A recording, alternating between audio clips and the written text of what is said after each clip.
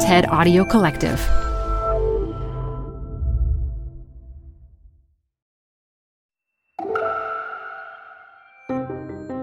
It's TED Talks Daily. I'm Elise Hu. America as we know it was previously all Native American land. But what do we know about Native American food? Where are the Indigenous American restaurants? It's a question Chef Sean Sherman tackles in his 2020 talk from TEDx Sioux Falls. This talk will not only have your mouth watering, but get you excited about the potential for nutritious Indigenous foods that celebrate cultural diversity and use fresh ingredients grown from the land. Support comes from Zuckerman Spader.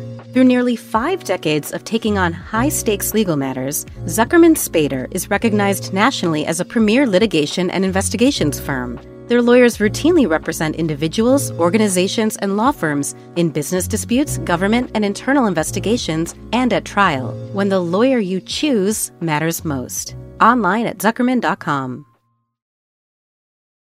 Support for TED Talks Daily comes from Capital One Bank. With no fees or minimums, banking with Capital One is the easiest decision in the history of decisions.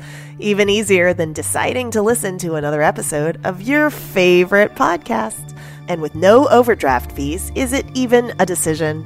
That's banking reimagined. What's in your wallet? Terms apply. See CapitalOne.com/bank. Capital One N.A. member FDIC. My name is Sean Sherman. I am a chef. I'm here to talk about Native American food. I was born and raised in Pine Ridge in South Dakota, and our focus are on Indigenous foods.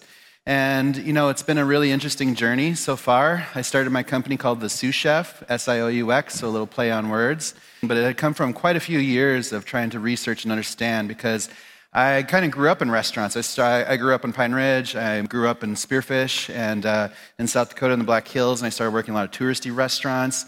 And, I had just a long career. So all through high school and college, I worked restaurants. After college, I moved to Minneapolis. I became a chef at a really young age in the city, and I've just been chefing for a long time. And a few years into my chef career, I just realized the complete absence of Indigenous foods. And even for myself, I realized that I couldn't even name name less than a handful of Lakota recipes that were truly Lakota. Things without cream of mushroom soup in it, right?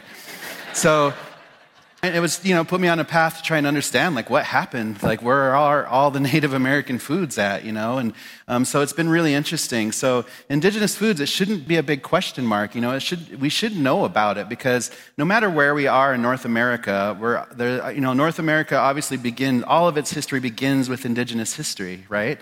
And no matter where we are, we're standing on Indigenous land. And so we should have a really good, strong sense of Native American food, because it's just the land that we're on. It's just the history of the land that we're on. So for us, it became more than just serving foods. It really became talking about it and talking about why it isn't here. And I think it's a really important story for us to know. And it's also really important to see the benefit of why understanding Indigenous foods could really help all of us in the future. So, but where are all the Native American restaurants? We live in a world today, where we have, as the U.S., we're like food capitals of the world, right?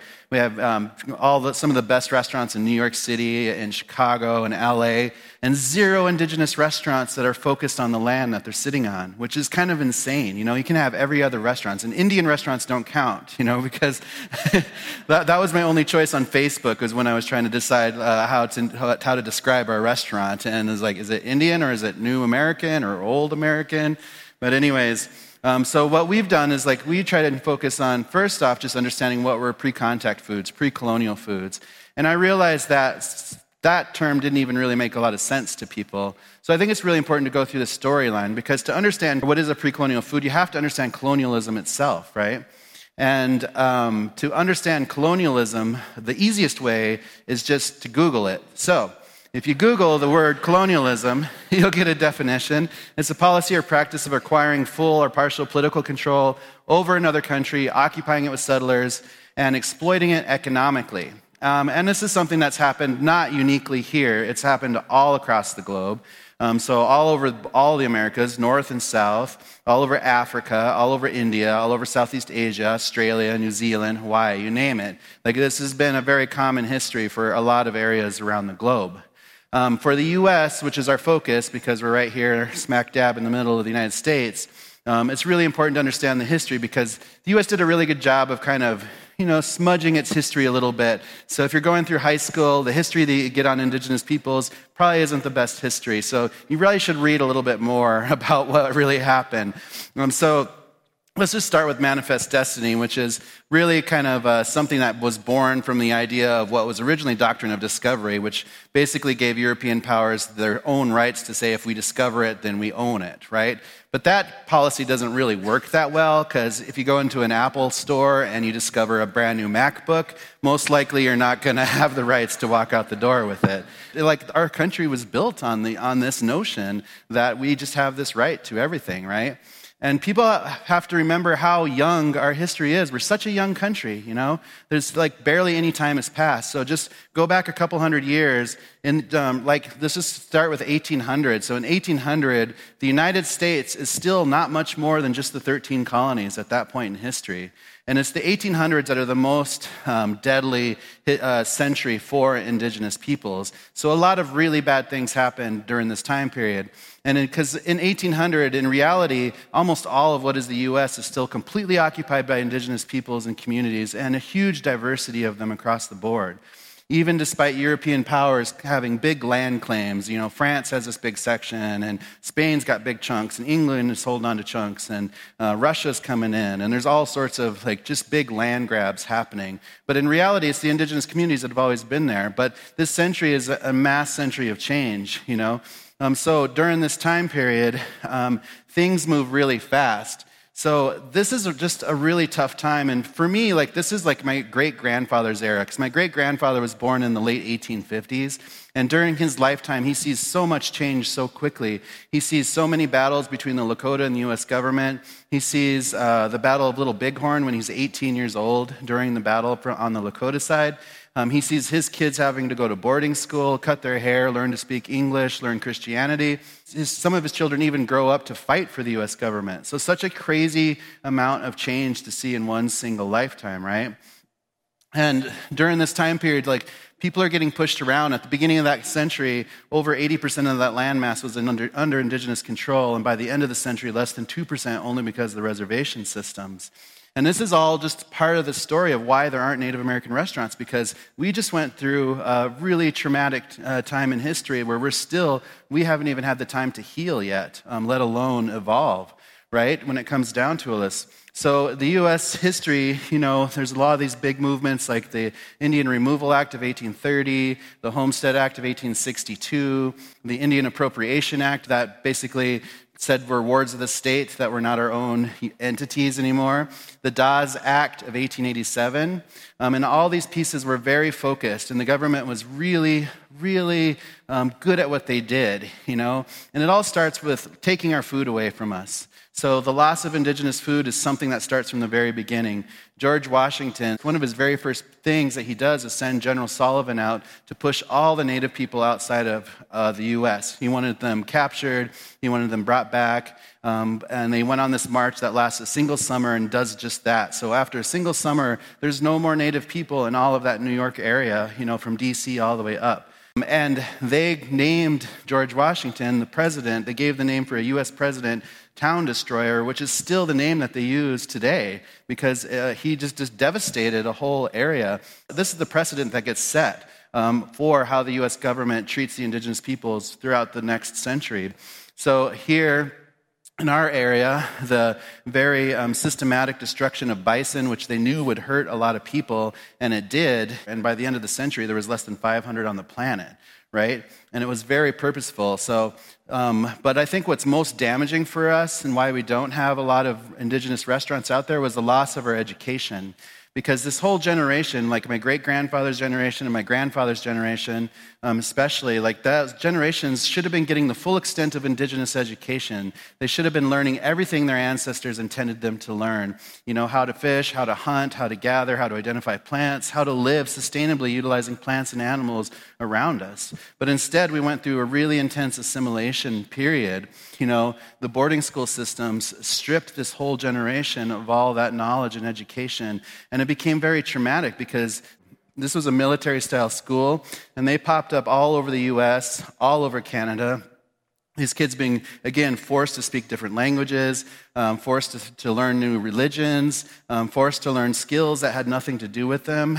And being forced to is the situation. A lot of these kids perish. We shouldn't have to worry about sending kids to school to see if they'll survive or not. But this was a very harsh situation for kids to go through. And they went through physical abuse, they went through sexual abuse, they went through mental abuse. And we're still reeling from that in our communities today because of this direct link to the trauma that happened there. And being Indigenous in the 1900s was much better. My grandparents were born before they were even citizens, which doesn't happen until 1924. And then in the 40s and 60s, U.S. government started dismantling a lot of tribes. So over 100 tribes got dismantled so they could continue to take over more land spaces. We couldn't vote until 1965. We couldn't celebrate religions until 78, So what does it look like for me growing up in this? I was born in the mid-70s, and growing up in post-colonial America, what kind of foods was I eating? And I get to ask that a lot because people in the media are always like, you're Native, what kind of foods did you grow up with? Because they want to hear a cool story, I'd get up in the morning, take down an elk with a slingshot I made, have a big family feast, But that wasn't the reality, because I grew up with the commodity food program because we were poor like a lot of people on the reservation, and it's just the way it was. And we didn't even have the pretty cans when I was growing up. We just had, these black and white cans, just beef and juices, and that's dinner, and that sucks. So, and Indian tacos, even when I was a kid, it's why does our Lakota food taste like Mexican food? It didn't even make sense to me at the time. But because we could do better than this. There's so much more to learn and more to offer with Indigenous foods. So I think it's really important to understand what Indigenous foods are. But first you have to understand just how diverse our nation is. We're so diverse. There's all sorts of plants and animals out there. And when you layer Indigenous peoples on it, you can see so much amazing diversity, Still today we have 634 tribes in Canada, 573 in the U.S., and 20% of Mexico identifies as Indigenous. So there's an immense amount of indigeneity out there today. And we should be celebrating that diversity because it's awesome. So when we're looking at Indigenous education, it's a study of all these pieces: wild food, permaculture, native agriculture, seed saving, seasonal lifestyles, ethno-oceanography, hunting, fishing, whole animal butchery, mycology, salt, sugar, fat productions, crafting, land stewardship, cooking, metallurgy, Indigenous histories, traditional medicines, food preservation, fermentation, nutrition, health, spirituality, gender roles, sustainability. All of that stuff is really important education that we need to learn. So let's just break down some foods real quick. Proteins are easy. We learn about how Natives were able to use every single part of a bison, right? But that's just because we didn't have the privilege to be wasteful. We figured out how to be resourceful with everything that we had, and we treated everything like that, right? But basically anything moving around is literally game, right?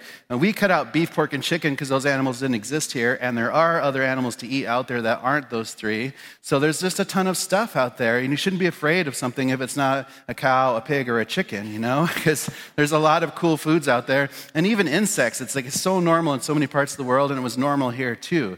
But for us, our biggest love was plant knowledge because, you start to learn the plants around us, you just see food and medicine everywhere. The Western diet has never really taken the time to learn this amazing biology that's around us and all these plants all around us, right? Because there's just so much to learn. There's all sorts of staples out there, like the timsala, which is the prairie turnip, which grows around these plains, camas root from the Pacific Northwest, wild rice from the Great Lakes, even just seaweed out there in the oceans, which a lot of families were utilizing, or in the deserts where all the plants look like they want to hurt you or maim you. The Indigenous peoples knew how to live with them, right? But it's just amazing to learn about Indigenous agriculture because it goes back so far, and people figured out all sorts of ways to farm and be able to sustain huge civilizations, whether they're in the middle of the desert, whether they're on the coastal regions, or way up here in the Dakotas, People were able to farm amazing things and had an amazing amount of diversity that we need to protect. We are the stewards of what's left of this diversity, and a lot of it got wiped off the map in the 1800s with all that colonialism that was going on.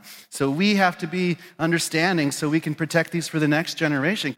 So to use Indigenous knowledge in today's world, it's just important to open up your eyes, Stop calling everything a weed because that just means you don't know what it is, right? Our kids can name more K-pop bands than they can trees, and that's your fault, You need to teach them things that's important, right? And we should be making pantries like our grandparents did and our great-grandparents. They just used the food that was around us, right? So we should just be making our own pantries that taste like where we are, what makes us unique in our own region. And that's why we should have Native American food restaurants all over the nation run by Indigenous peoples, right? And it's fun for chefs to create and play with all these flavors. Chefs should be really excited about just getting to learn all of these plants that aren't in their diet because they're just going off of a French cookbook, right? And for us, we just want to get this food back into tribal communities especially and make people healthy and happy and break a lot of the cycle of government reliance on food and huge rates of type 2 diabetes and obesity and heart disease because of this low nutritional food base that the government's been feeding us for too long. And we just need to think about how we can adjust and make a better lifestyle. We need to use our land spaces better, right? We need more community gardens, more permacultural landscapes. It's that easy. If we can grow 30 golf courses in Palm Springs in the middle of the desert, just think what we could do if we just did that for good and just put food everywhere. Because Indigenous diet is really kind of the most ideal diet. It's healthy fats, it's diverse proteins, it's low carbs, it's low salt, it's a ton of plant diversity, it's organic agriculture, it's celebrating cultural and regional diversity, and it's seasonal, It's just really good. It's like what the paleo diet wishes it was, really, when it comes down to it, because it just makes sense, And we need to protect this. We need to get this out there. And again, it's not unique here. There's Indigenous peoples all around the world, and there's an Indigenous knowledge base that's basically untapped because of the colonial structure that's been put everywhere, right? So we need to be celebrating diversity instead of trying to build stupid walls to keep people out, right? We need to have, healthy food access, cultural food producers, regional food systems, local control of food systems, not governmental control, access to Indigenous education, and environmental protections to protect a lot of this natural food that's around us. We need to be better connected to our nature around us and really truly understand how it's a symbiotic relationship. We're not above it, right? If we can control our food, we can control our future. And for us, it's an exciting time to be Indigenous because we are taking all of these lessons from our ancestors that should have been passed down to us, relearning them, and utilizing the world today with everything it has to offer and becoming something different. We're at this stage where we're ready to evolve. This is an Indigenous evolution and revolution at the same time. So I hope someday that you can drive across this nation, stop at Indigenous-run food businesses, and then see this amazing amount of diversity out there. And just think about it, TED Talks Daily is hosted by me, Elise Hugh, and produced by TED. Theme music is from Allison Leighton Brown, and our mixer is Christopher Fazy Bogan. We record the talks at TED events we host or from TEDx events, which are organized independently by volunteers all over the world. And we'd love to hear from you. Leave us a review on Apple Podcasts or email us at podcasts@ted.com. Support for TED Talks Daily comes from Odoo. If you feel like you're wasting time and money with your current business software or just want to know what you could be missing, then you need to join the millions of other users who switched to Odoo. Odoo is the affordable all-in-one management software with a library of fully integrated business applications that help you get more done in less time for a fraction of the price. To learn more, visit odoo.com/TED Talks. That's ODOO.com/TED Talks. Odoo, modern management made simple.